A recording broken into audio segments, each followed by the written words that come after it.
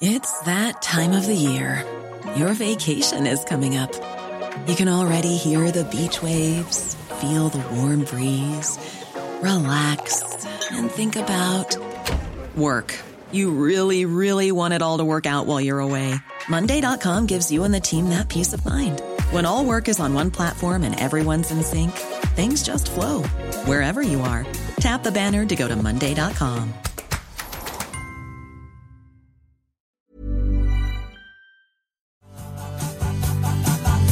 You spoke the game, no matter what you say.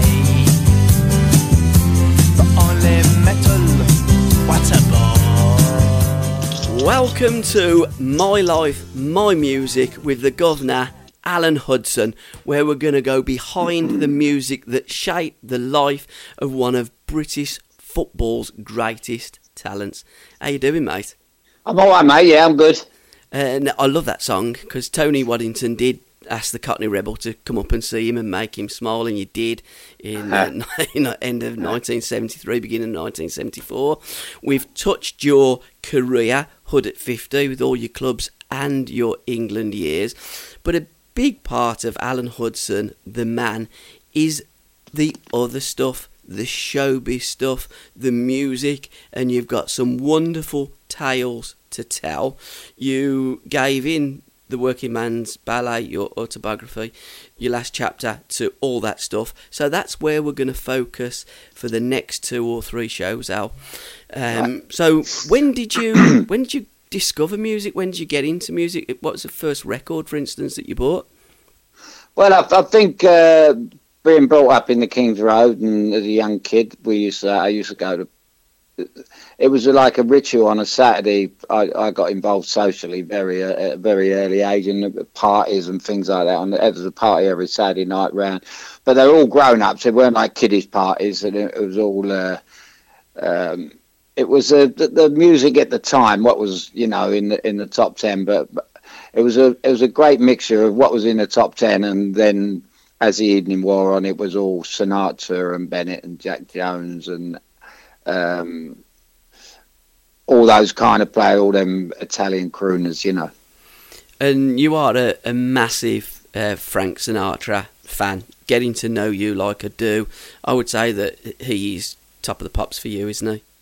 Well, I think he's the old, apart from me loving him and his voice, and I think everybody does that I come across. I mean, it's a great pub topic as well. Who's the greatest, in any sport, in any walk of life. I think Frank. But when I see him at the Royal Festival in around about 71, 72, with Princess Grace, and I see the ultimate professional. I see a man that could. He was the one, and then I read all about him, I heard all about him, but everything I've ever seen about him told me he was the ultimate professional, and he would tell band leaders, what to do and how to do it, where it's unthinkable that you could do that, He really was, he had the voice. They did call him the voice, didn't they? And at a young age, he had the most incredible voice, and to go on 5 decades and still be making records like he did, and with the lifestyle as well, his life, the life he lived, was quite astonishing, really. Because that's as much as the artist and the song. It's the lifestyle, it's the edge, because he had that, didn't he? He always had the connection to the mafia. He always had that edge about old Blue Eyes. Yeah, and the strangest, weirdest thing about it all was when my life nearly came to an end in 1997. I come out of the coma and I was in hospital, and I picked up the paper one day and Frank was in a coma while I was in a coma. So it was quite eerie, It was, and then all of a sudden he died that year. And I thought, I can remember laying there thinking to myself, you've got to fight even harder now because, they've taken Frank Sinatra away and you're still here. And it's a strange old life. I know he was a lot older than me, but I was in a laying in a coma in the Royal London, he was laying in a coma in his mansion at home. It was a little bit different, but to be in a coma at the same time, you say, well, we've got something in common, which is a weird thing to do, but, you know, it's just, the association was unbelievable, really. And Frank sung so many brilliant songs. It's very easy to pick My Way or New York, New York. But you love one of the more obscure Frank Sinatra tracks, which in fact come from the musical Carousel, a Rodgers and Hammersmith production, which is Soliloquy. Well, funny enough, it's like if you listen to that, and as we spoke earlier, you know, and the Jerry Miles song "You Never Walk Alone," he sang that as well from another movie. That's where that come from. Frank sings that just in a totally different way, and it's the most beautiful. I mean, when he puts his mind to a song, and he brings the very best. You can give a song to anyone, and you know, it makes me laugh about. My friend loves these pub singers, and I say, look, you can't do this because they just destroy a good song. But Frank Sinatra, like I'm looking at on my side now. I'm looking at the Johan Cruyff cover of Johan Cruyff book. Is everything that's great about football, and Frank brings the best out of a song. You know, no one can do it like Frank. There's no two ways about it. You know, he was the governor.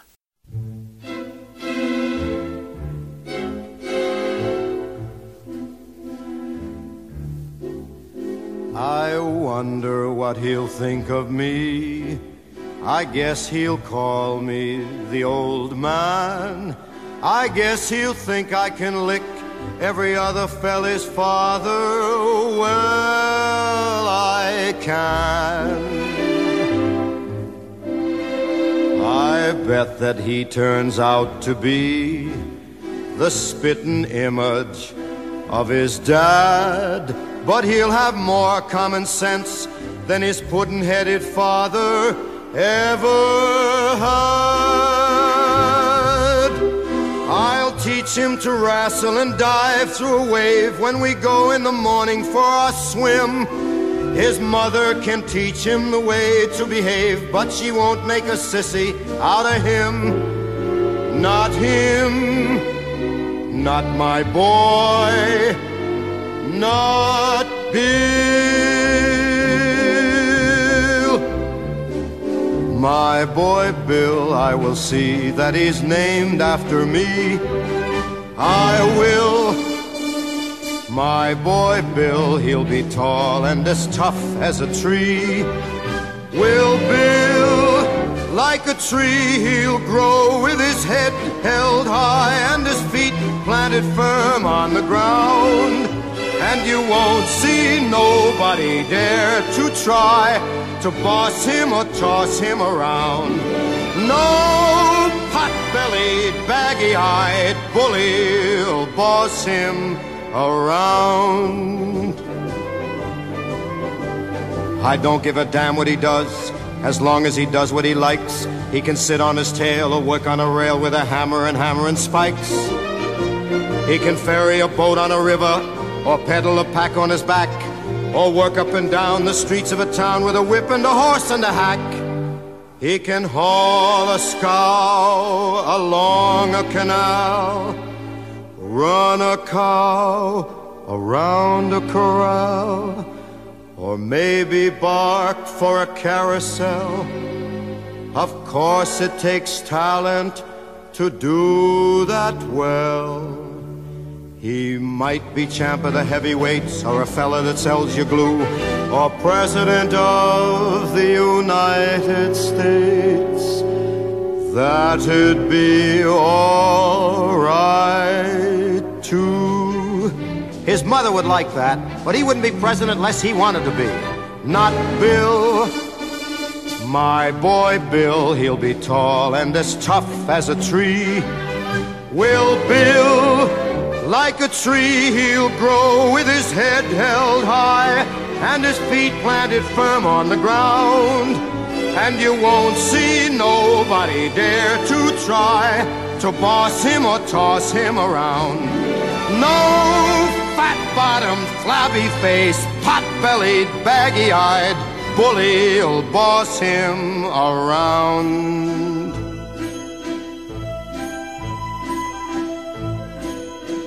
And I'm damned if he'll marry his boss's daughter, a skinny-lipped virgin with blood like water, who'll give him a peck and call it a kiss, and look in his eyes through a lorgnette. Say, why am I taking on like this? My kid ain't even been born yet. I can see him when he's 17 or so, and starting in to go with a girl. I can give him lots of pointers, very sound, on the way to get round any girl. I can tell him, wait a minute, could it be? What the hell? What if he is a girl?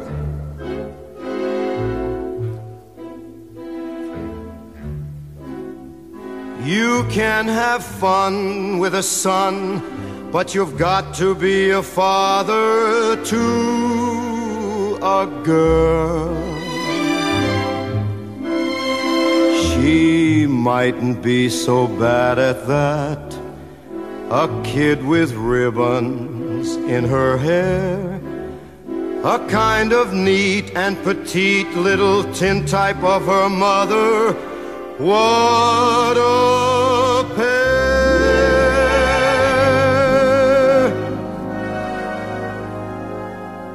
My little girl, pink and white as peaches and cream is she.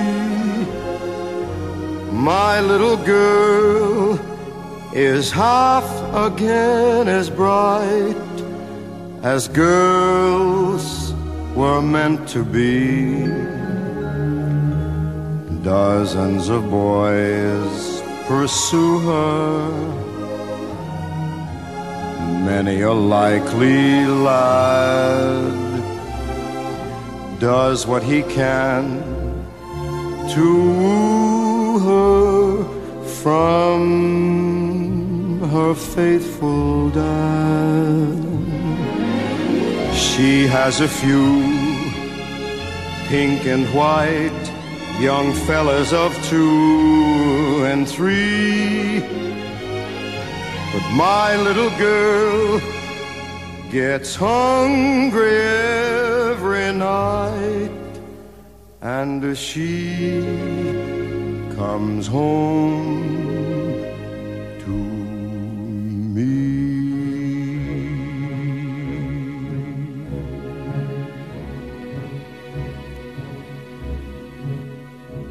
I gotta get ready before she comes.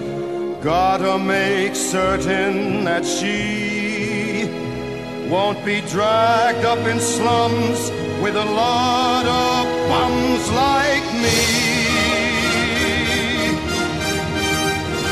She's gotta be sheltered and fed and dressed in the best that money can buy.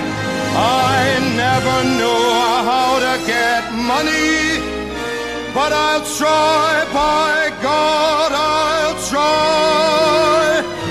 I'll go out and make it, or steal it, or take it, or die.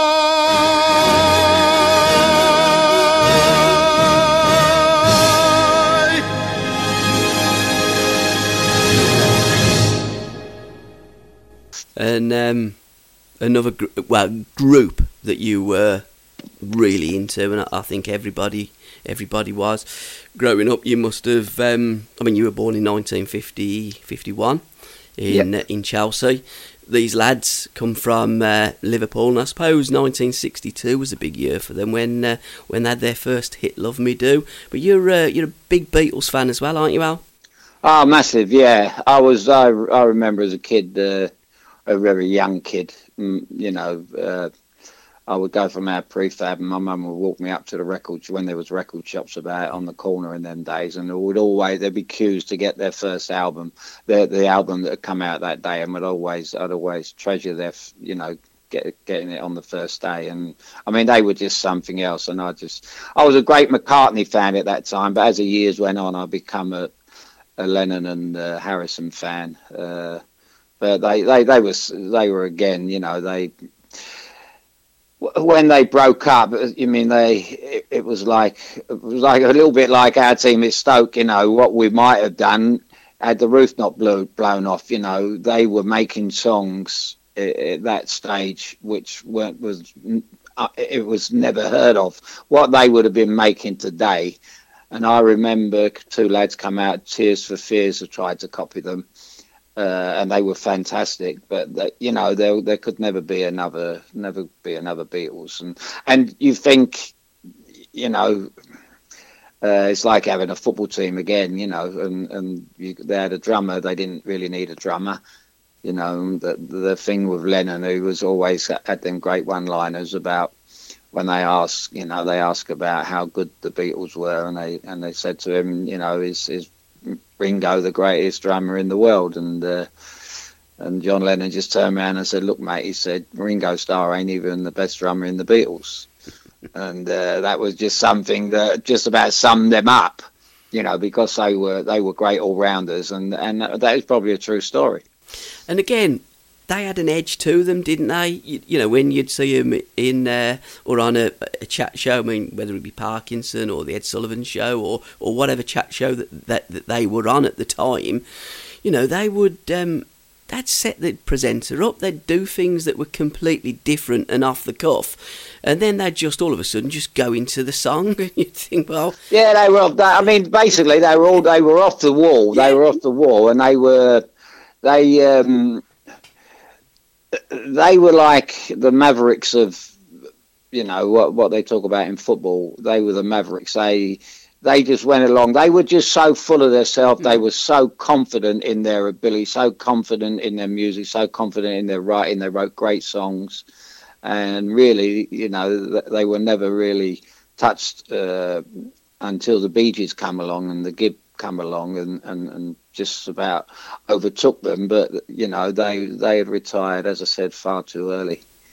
Now the Beatles track that you've picked is Eleanor Rigby. Why did you choose that song?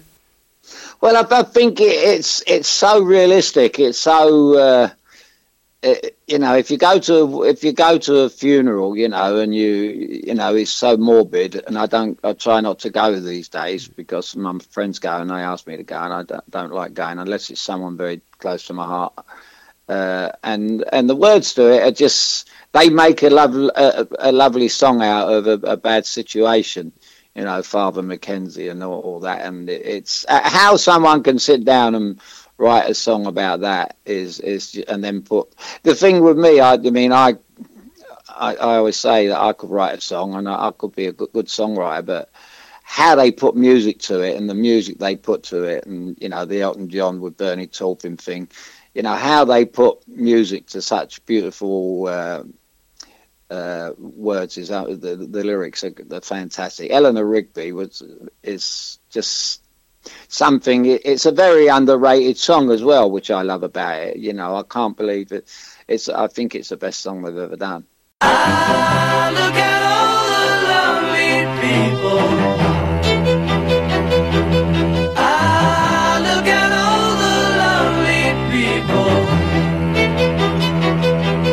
Eleanor Rigby picks up the rice in the church where a wedding has been.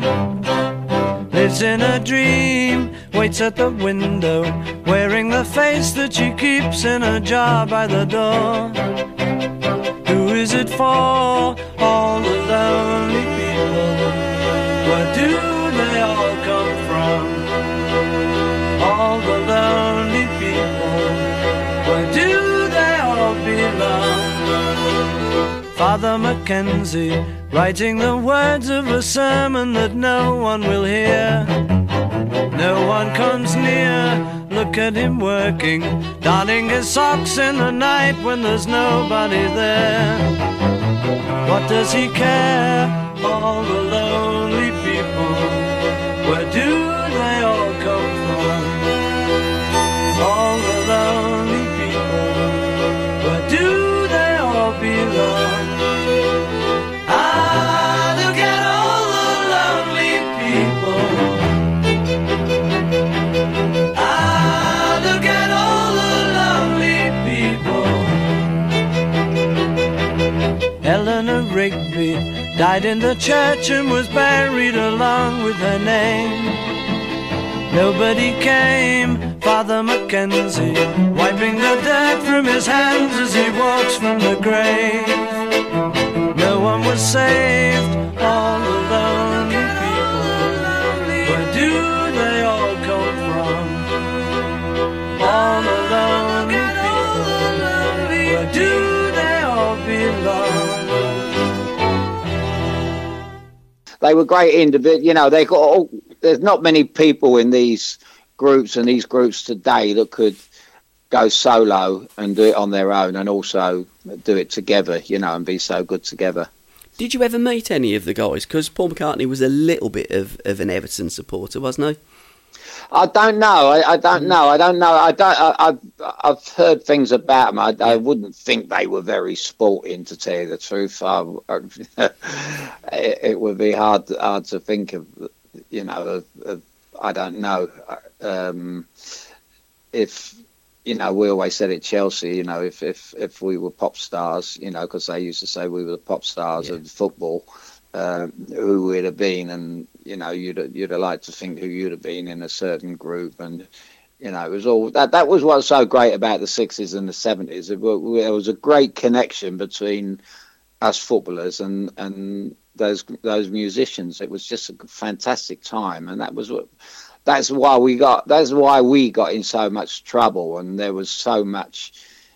You know, you just Dave Sexton couldn't control us because it was just the greatest. If you were to walk down the King's Road in Chelsea now, you wouldn't believe that the difference, you know, how it was in those days. It was just electric, you know, and as a kid growing up, you just had to be a part of it. But the great thing about your Chelsea team in particular, you were probably more popular than the pop stars, you know, with Charlie Cook and yourself and ours and the rest of the clan. You looked like stars, didn't you? You were the champagne club. Richard Attenborough, he was one of the directors, and he used to bring a lot of celebrities to the bridge, didn't he? Raquel Welch being one of them.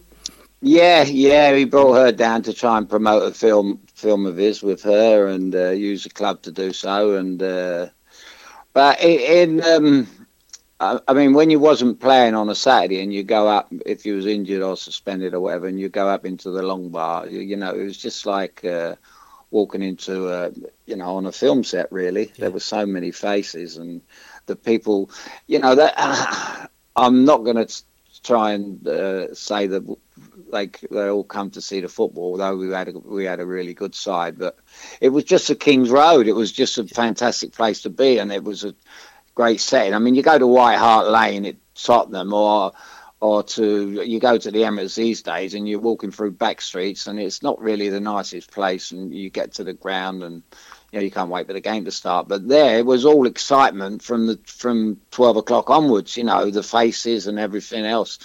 There was just so much going on. I mean, I can remember as a kid, just before I got in the team, and Sean Connery walked in, and you know, before he took over James as James Bond, I think he might just got the part then, and you know, I thought nothing of it because you just see so many of them all the time, you know. So, you know, and then you see Michael Caine there, and then it was just a host of big names who go there, and they wanted to meet you more than you wanted to meet them. It was quite astonishing. I'm surprised ours never got a lead role in one of Dickie's films, and I'm sure. I mean, you know, he probably prompted Dickie Attenborough, did he, or did he not? I don't know. I don't know I mean, I knew the one thing about Richard Attenborough is that I remember his son came along, and he was quite a nice boy, and I got to know him. And then one day he came along. Little did I know he was married to Jane Seymour, who was again in a Bond film. And I remember we finished the game one day, and we went down the local, and Jane came along with us, and she was just unbelievable and we walked in the pub, and it was like half a dozen of the Chelsea players with and Jane Seymour, you know, and it was like I suppose you wouldn't even get that in Hollywood. Yeah, you know, six sportsmen walking in a bar with one of the most famous actresses in the world, and I got to know her pretty well. And I mean, she was the most beautiful girl. You see how she got the part, great actress. But she had no edge, and she was comfortable in our company, and that was the way it was. You know, we was all like stars together. You know, but she was on an absolute fortune, and we was on, you know, the minimum wage. So it didn't matter to us in them days, because, you know, times were so good. Which leads us into your next track, When You Walk in the Room. And like when Jane Seymour walked in the room, every head would have turned. Because as you said, she was one of the most beautiful ladies on the planet. And even in her later years, still absolutely beautiful. Yeah, stunning young lady. Yeah, I mean, it's like you know, everything in life. That's what I love about my music. Everything in life relates to a song. You know, and like you just mentioned there, you know, if you were, and like with the Searchers, every time you walk in the room, and it's like the Carly Simon song, really. That, you know, another song that was all about an event that happened. Yeah.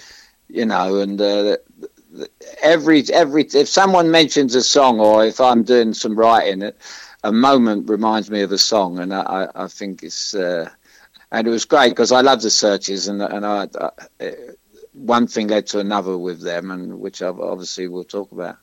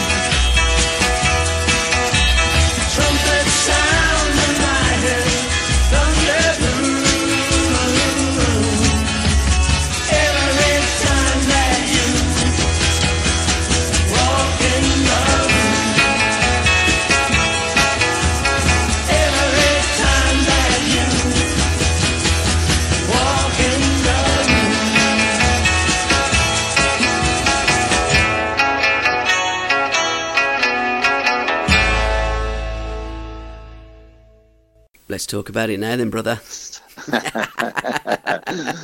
Well, but we used to have a player. We used to have a player at Chelsea called Barry Lloyd, and he was 2 years ahead of me. He was the age of my brother's age, and they used to knock about together. They were both apprentices. Then Barry played a few times for the first team. He looked like he was going to become a player. Then he went to Fulham, and then he went on to Brighton. I think he managed Brighton, and he lived in Hayes, which is out near London Airport, and he invited us to a party one night, and it was Frank Allen's party, actually, and because he knew I loved my music, and we went along, and Frank was there. Frank and I got on well with Frank. He was the lead singer of the Searchers at that time. He took over from the great Mike Pender, and it was a night. It was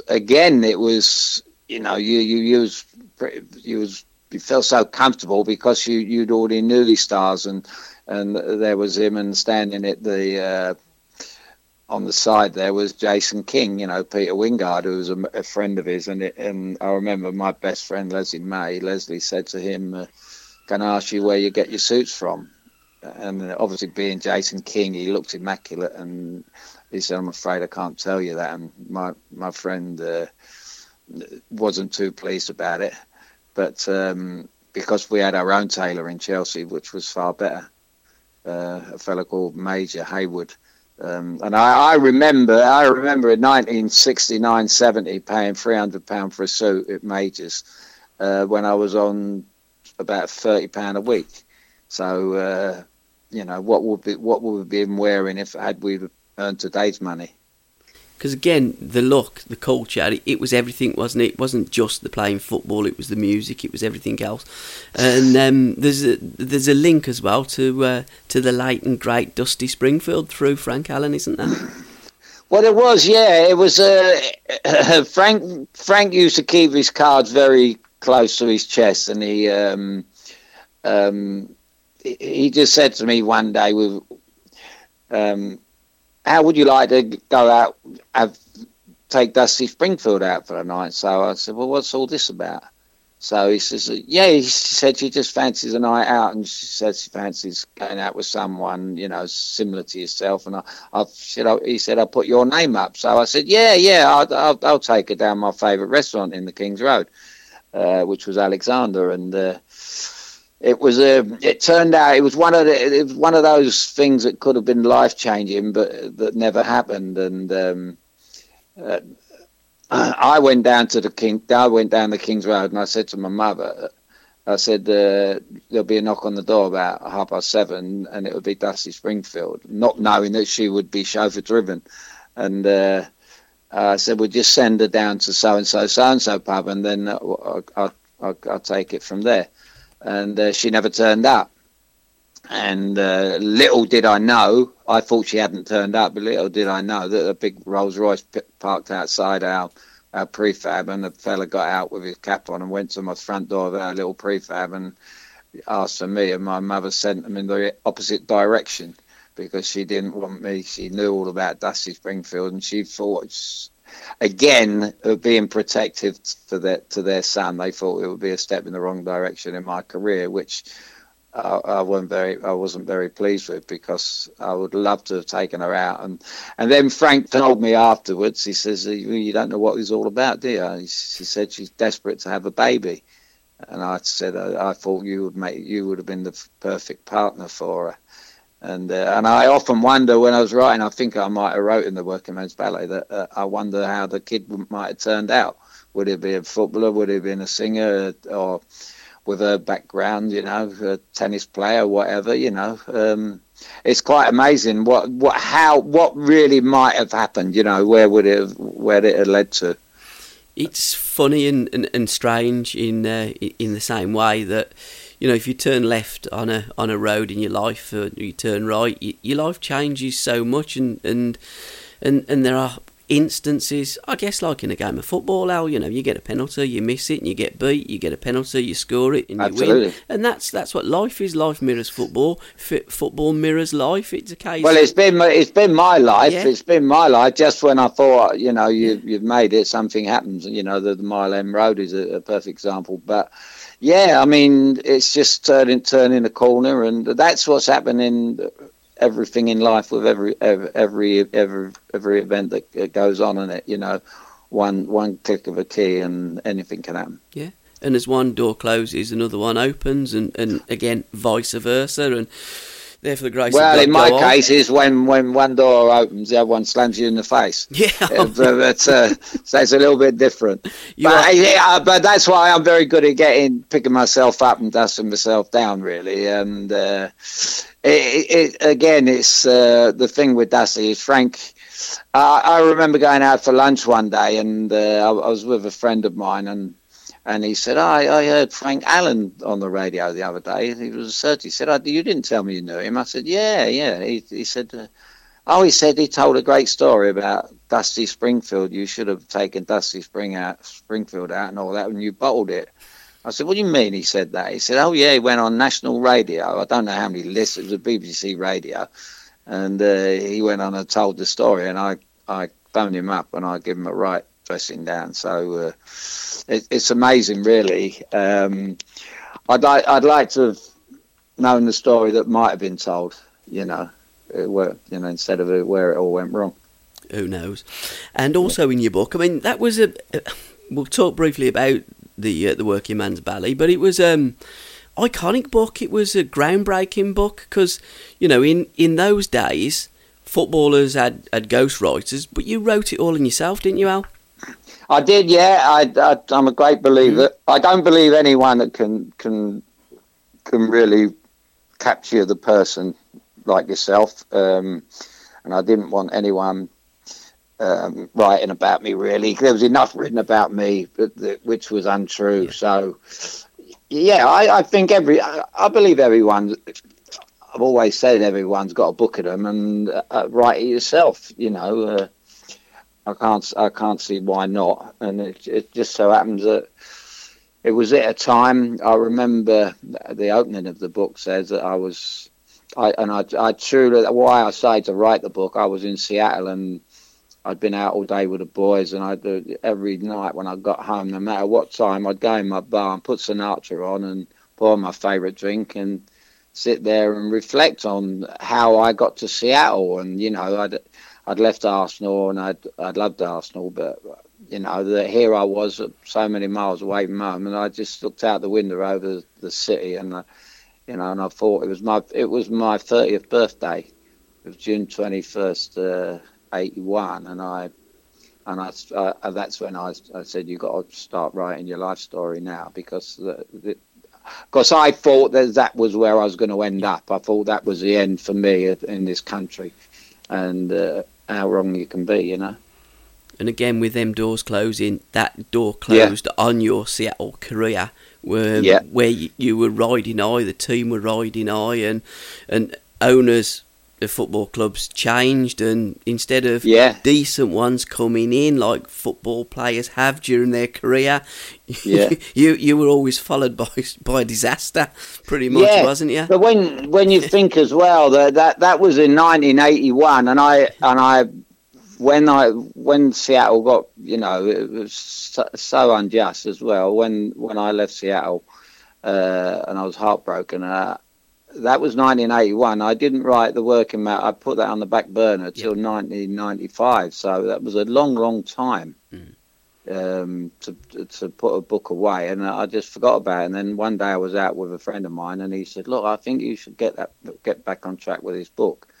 And he said, "I'd help you with it." I said, "Well, I don't need no help writing it." But he said, "Well, no, I'll keep you going," kind of thing. And I was kind of hit a new low, and that really, by writing that, it really gave me a lift. And I thought it was a really good book. And I mean, Jeff Powell of the Daily Mail, when he says it's a good book, it's a good book, because he's one of the greatest journalists ever walked.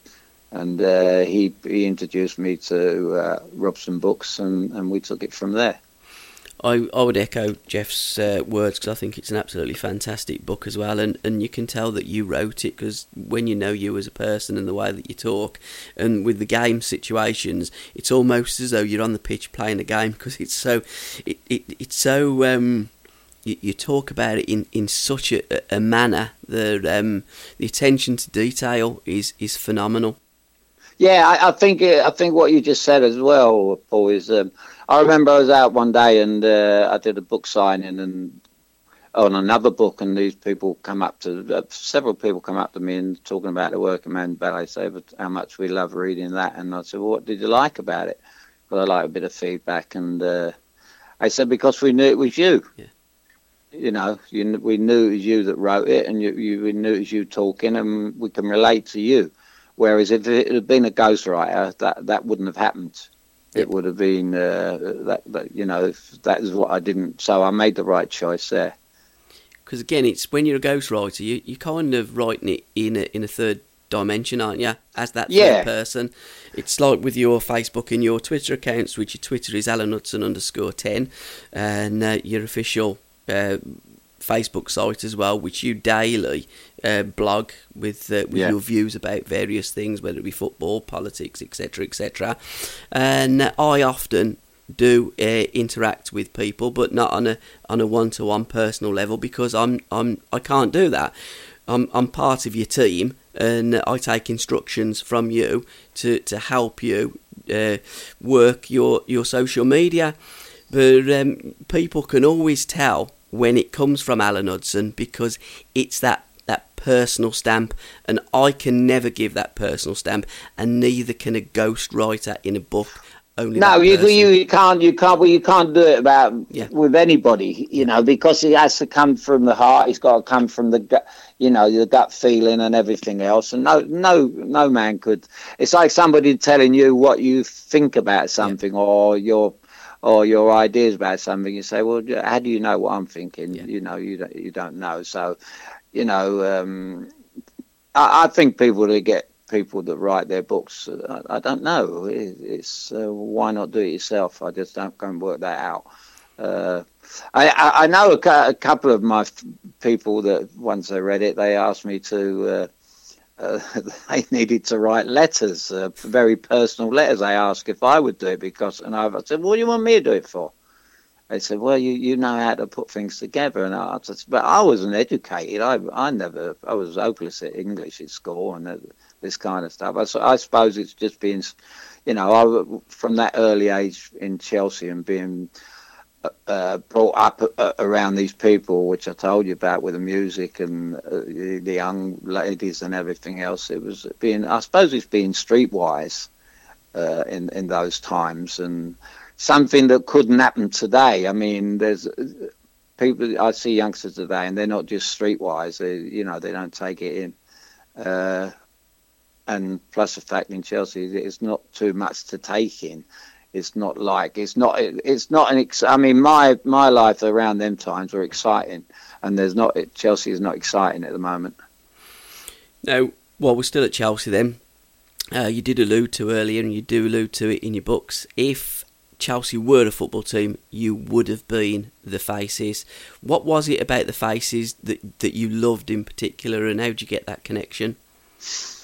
Well, it was all. I remember being at school, and there was one kid who was Rolling Stones mad. I was Beatles mad, and I couldn't understand why he loved the Rolling Stones, and because I didn't think there was any comparison.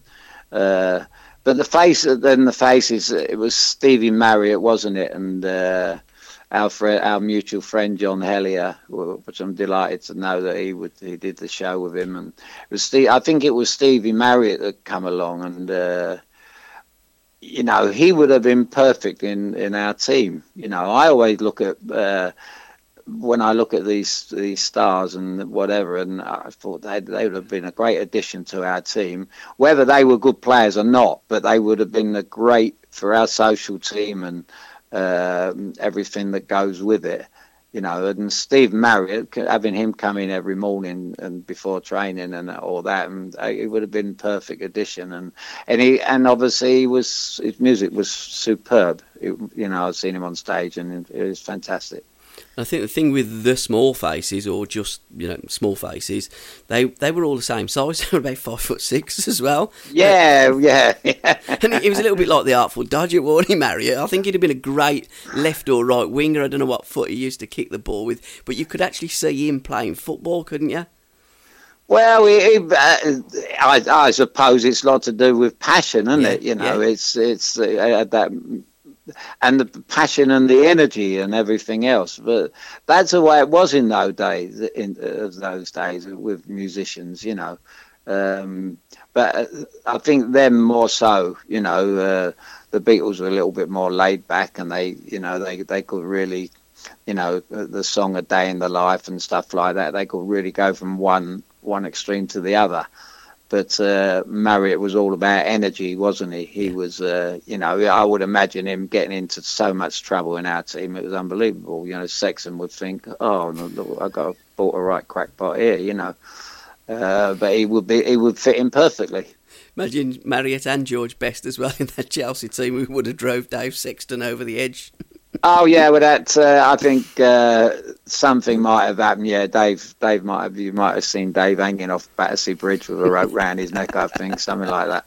It would have ended up very sad. And then obviously when Steve left, he was replaced by another footballer, Rod Stewart. Yeah. My nephew played over his house one day, and he had my name on his back, or they had their names on their shirts. And Rod Stewart looked him up and down, and my nephew Billy, who was at Tottenham, he was there with the likes of Gascoigne at that time, and Billy just looked at him, and he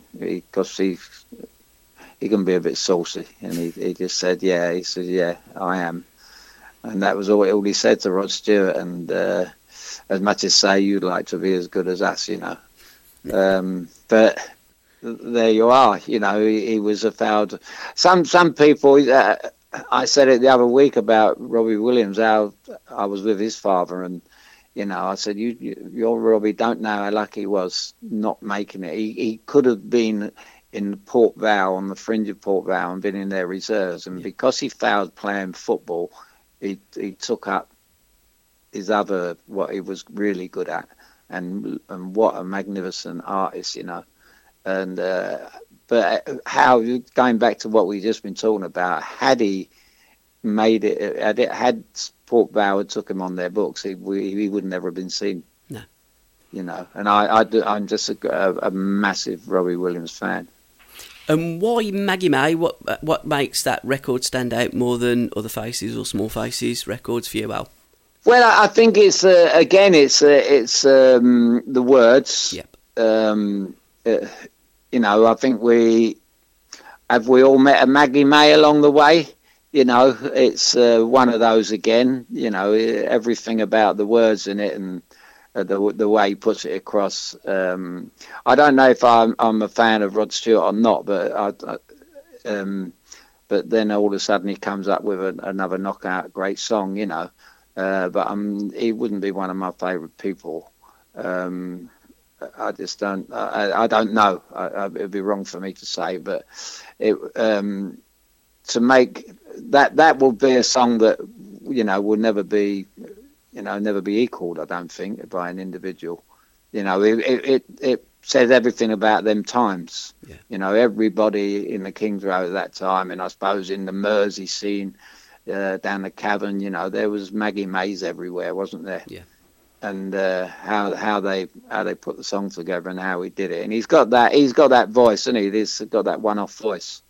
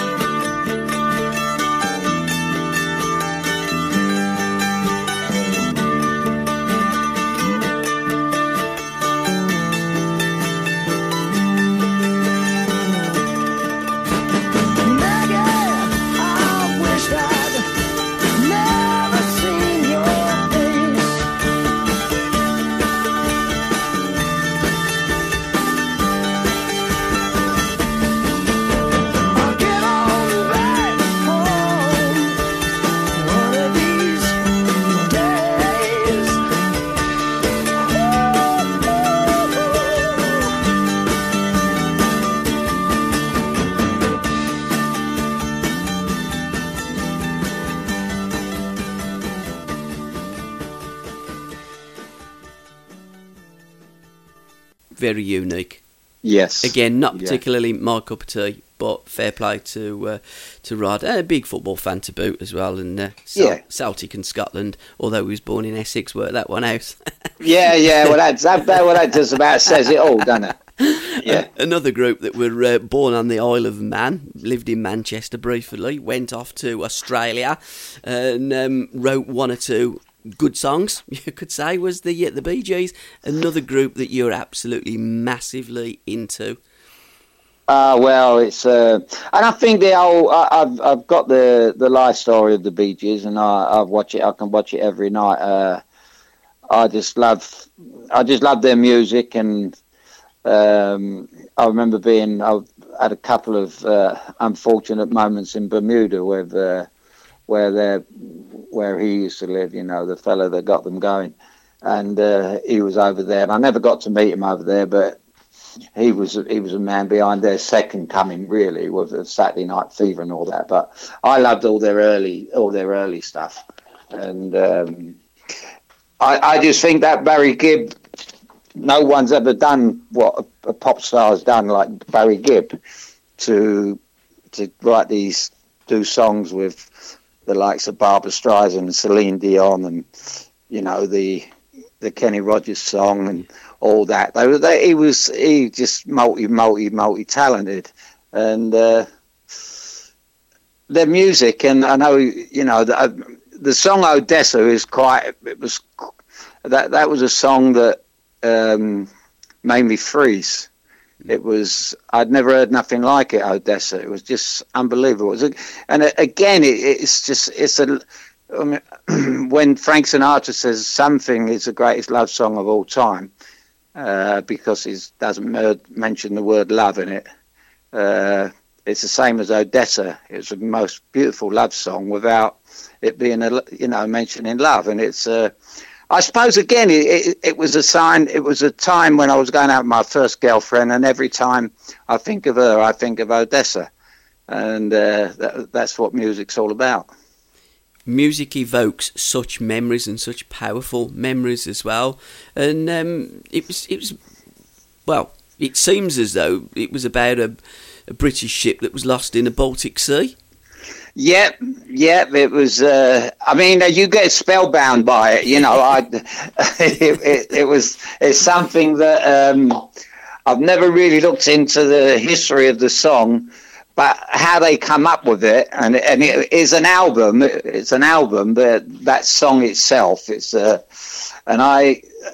when I did the show on the BBC a few weeks ago, I was walking through the BBC build outside, and they have all these paving stones, a bit like Hollywood, with the stars' names on them and all that. And they had all these names on them, and Gary had already asked me about my favourite songs and all that, and there was a paving stone with Odessa on it, and it just kind of made me freeze. I just stood there and looked at it for a little while, and I thought, how the hell did that get there, And it must have been, I don't know. I don't know if they just put it there for me for the day and then moved it, but it was just something else. And that was, but you never hear it played, do you? No.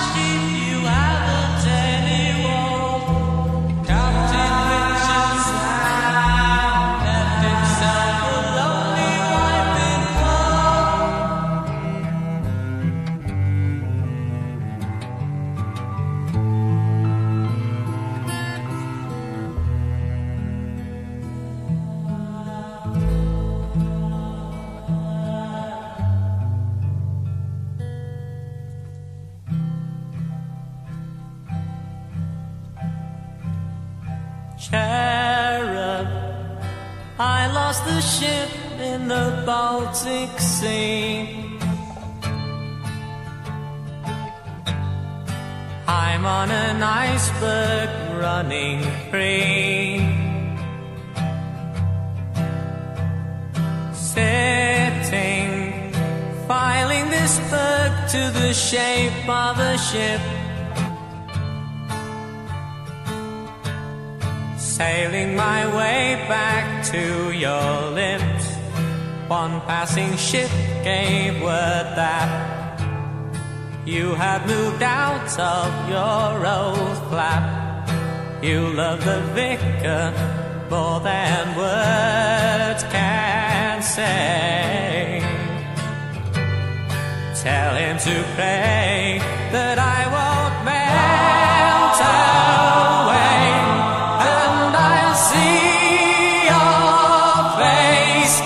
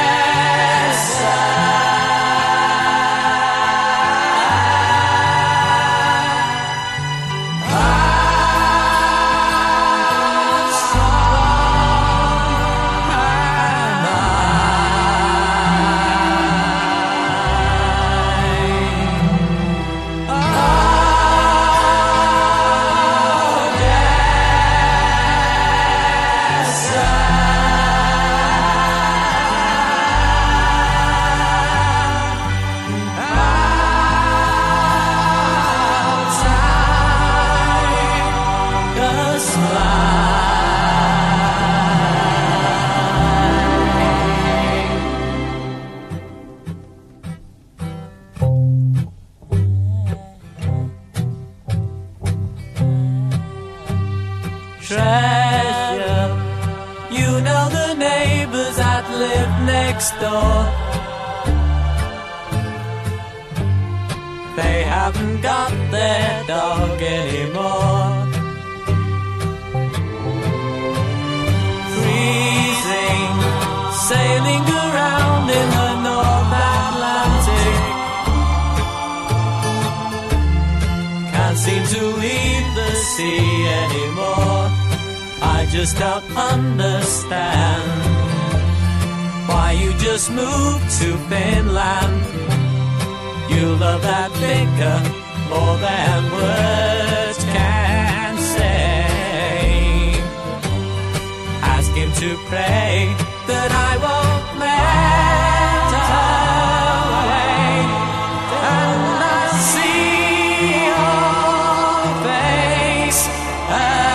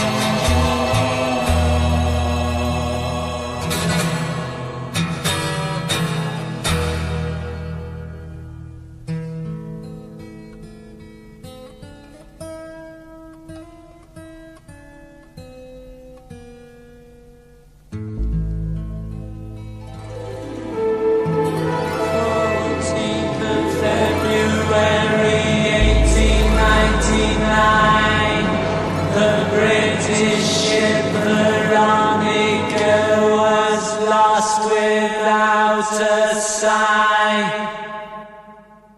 Again, another rare song, and that's what I love, because talking to people, you get an insight into their musical taste. And the great thing is, instead of playing an easy track to play, would have been Staying Alive or anything from Saturday Night Fever, but I love the fact that you've gone for an early Bee Gees song, because Robin Gibb was vocals on that before Barry, and they had a bit of a breakup, didn't they, regarding that? He was, I mean, Robin Gibb was, like with the Beatles, McCartney had the voice at that time. Robin Gibb had the best voice in the group without a long shadow of it. There is absolutely no argument. And I remember having, part of our family disagreement was the Hollies. It was all about Alan Clark and Graham Nash, who was the best out of them. They were so talented. But Robin Gibb had the most beautiful voice, and then all of a sudden it all swung round and Barry took over, and it was a different Bee Gees altogether. And I suppose I think the big thing of the Beatles said it and the Bee Gees said it, that the biggest influence was the Beach Boys. The harmonising of the Beach Boys was everything. That they were unbelievable, and that is how they ended up so good, them groups, because they used to work on the harmonising. And that relates to football. Football isn't all about being a one-man team. You might get a best player, but it's all about harmonising, all about working together, and what you might be good at this, and Charlie Cook might be good at this, and I'll be good at that, and Osgood would be good at that, and that is why that's why we make a team. And pretty much why Wad the God bought you as a replacement for George Eastham to play with Jimmy Greenough, and you pair were almost telepathic, although in those days at Stoke you weren't particularly friendly, and now you're best of pals. Well, it was just a gene. It was basically the genius of Waddington that could see that, and it's the same with with the Bee Gees turning their life around, and with the other fella when he got them to do Saturday Night Fever, and he called them into New York, and they went in there, and they one of the greatest stories of a song I'd not touched on, but he called them in, and he asked them to do 12 songs to do the album, and they come in, and they only had 11, and he said, well, this is no good, you've got to go and write me another one, but you've only got half hour. So they went out and they walked down, and there was an elevator, and there was they sat on the stairs, an old elevator, like a shaft there, and they put together the New York mining disaster in about 20 minutes and put music to it. Now that for me is just something absolutely unheard of. Yeah. You get these footballers, they can train all week, and they get so much money today. They train all week. I watched Arsenal play at Chelsea the other week, and I see two players that are on 150 grand a week miss chance on a perfect pitch, scoop the ball over the bar, and there's no genius in that. But for the Bee Gees to sit down and the echo, they had all the sounds to it, and the song is just phenomenal. And they did it in 20 minutes. They walked back in his office and they just threw it on the table, and they said, here's the last one. And it became a massive, massive hit. And I can remember walking in the West End one day in one of those great big superstores, music stores, and they had it blasted out, the New York mining disaster. And I thought, Christ, who else could do this, But again, I think Barry Gibb, I think he wrote 3 number ones in one afternoon. He was that prolific as a songwriter, and as you say, absolute genius. But absolute quality as well. It was some of the songs that we won't go down the other. I always I always compare people. I'd say as well. It's like comparing Des O'Connor with Frank Sinatra, but Gibb, he didn't bring out a song unless it was top notch. Yeah. Well, I didn't think that we'd get through 10 songs, Al, when me and you get talking about football and music. Yeah. So we're going to have to cut this short. We're going to do, which is nice, because we're going to do 3 in our series of My Life, My Music. So we're going to go out on part 1 with the song from your Seattle years. So talk me through the Logical song, because not only did you meet Supertramp, there's a twist of fate that when you woke up from your coma, you looked at this song in a different light, I'm guessing, and it put sense to some of the madness that was surrounding you at the time. Yeah, I was introduced to the Supertramp when they were just. I don't think they were. I think they were just orchestral, if that's a word. And so someone introduced me to them, and then all of a sudden I got to Seattle, and I see a big sign that they were playing over there. And by then I'd heard a lot of their music, and they did their Breakfast in America tour, and I thought, well, I went up to. I got 4 tickets for me, Jimmy Gabriel, my friend Tony Davis, and Harry Redknapp, and I took them along, and I said, come on, what's these boys? And they told me after the show that if this album didn't sell, they were going to have to disband again, and I said the only thing I did wrong, I should have bought shares in the album, because it was unbelievable. It was an unbelievable show. And I got to know them, and I met them again later on, and all because of being in the right place at the right time. Yeah. And then in 1997, you looked at the Logical song probably in a different light, didn't you? And it was a bad year. You'd had the hit and run, and you just woke up from your coma, and I suppose when you look at the words, it was so profound. Yeah. I mean, everything on that album sort of kind of come up in a different, it was the same but so very different, so far apart, but when you think it become one of the biggest selling albums of all time, and there were they not even thinking that they thought they were going to disband. So how incredible is that, Yeah, go on, Paul. And thankfully they didn't disband, but 2 brothers that are going to have to disband now are you and I, and we're going to reconvene in 2 or 3 weeks' time and do part 2 of My Life, My Music with the Governor, Alan Hudson. All right, mate. And by the way, I absolutely love the show that you done with Gary Crowley on BBC Radio London. It was absolutely fantastic, and it is great talking about music, about football, about a common love that we've all got. And I'm guessing football players at times like to talk about other things rather than football, because every time you meet someone, everybody wants to talk about football. And I suppose you want to talk about clothes or gigs or records or gardening or fishing or some other pastime that you love. Well, it's I don't think gardening, but but it's like one of the greatest selling albums of all time. Again, Stevie Wonder, the song of the Key of Life. It's all about music. Yeah. I couldn't imagine writing that first book without it all being half about football and half about music, because that's. They call it the food of love or whatever they call it, but you couldn't. I've seen they wouldn't have made music if they wanted, the silent movies and everything else. And I see a film one day where they took the music out of it, and it was just there would be no movies if it weren't for music. Yeah.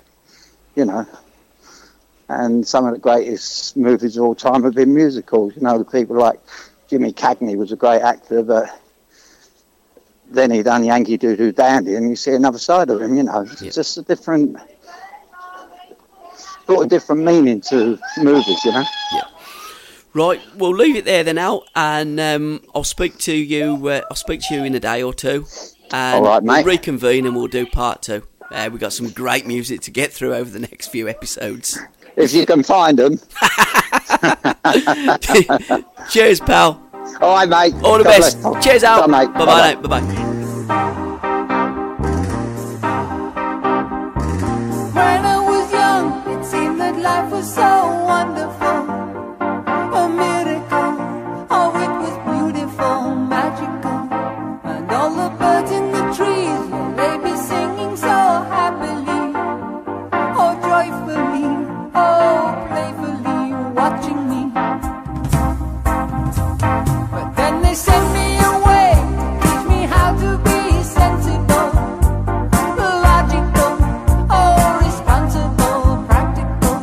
And then they showed me a world where I could be so dependable, oh, clinical, oh, intellectual, cynical. There are times when all the world's asleep, the questions run too deep for such a simple mind. Won't you please tell me what's the plan? I know it sounds absurd, but please tell me who I am.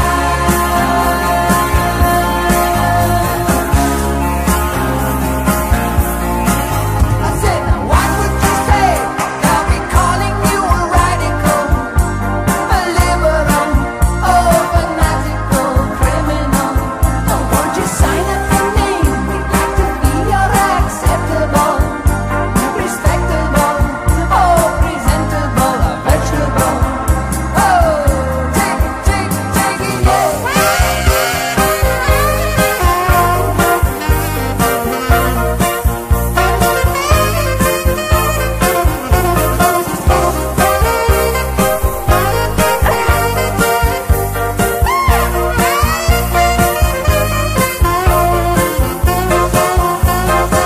But at night, when all the world's asleep, the questions run so deep for such a simple mind. Won't you please tell me what's the plan?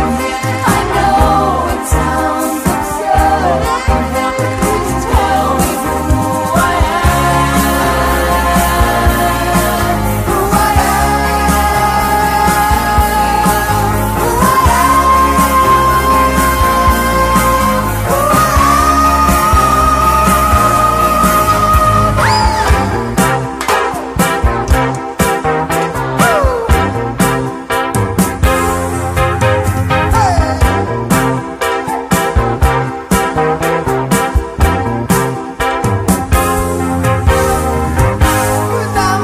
am so logical.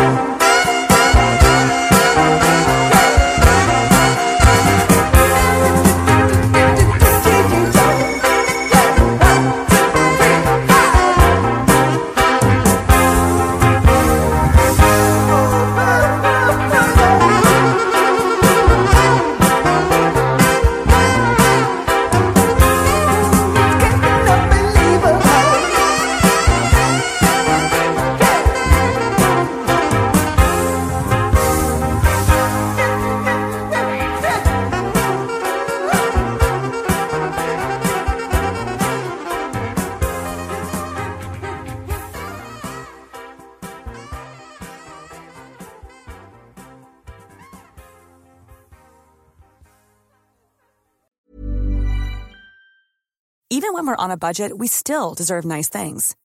Quince is a place to scoop up stunning high-end goods for 50 to 80% less than similar brands. They have buttery soft cashmere sweaters starting at $50, luxurious Italian leather bags, and so much more. Plus, Quince only works with factories that use safe, ethical, and responsible manufacturing. Get the high-end goods you'll love without the high price tag with Quince. Go to quince.com/style for free shipping and 365-day returns.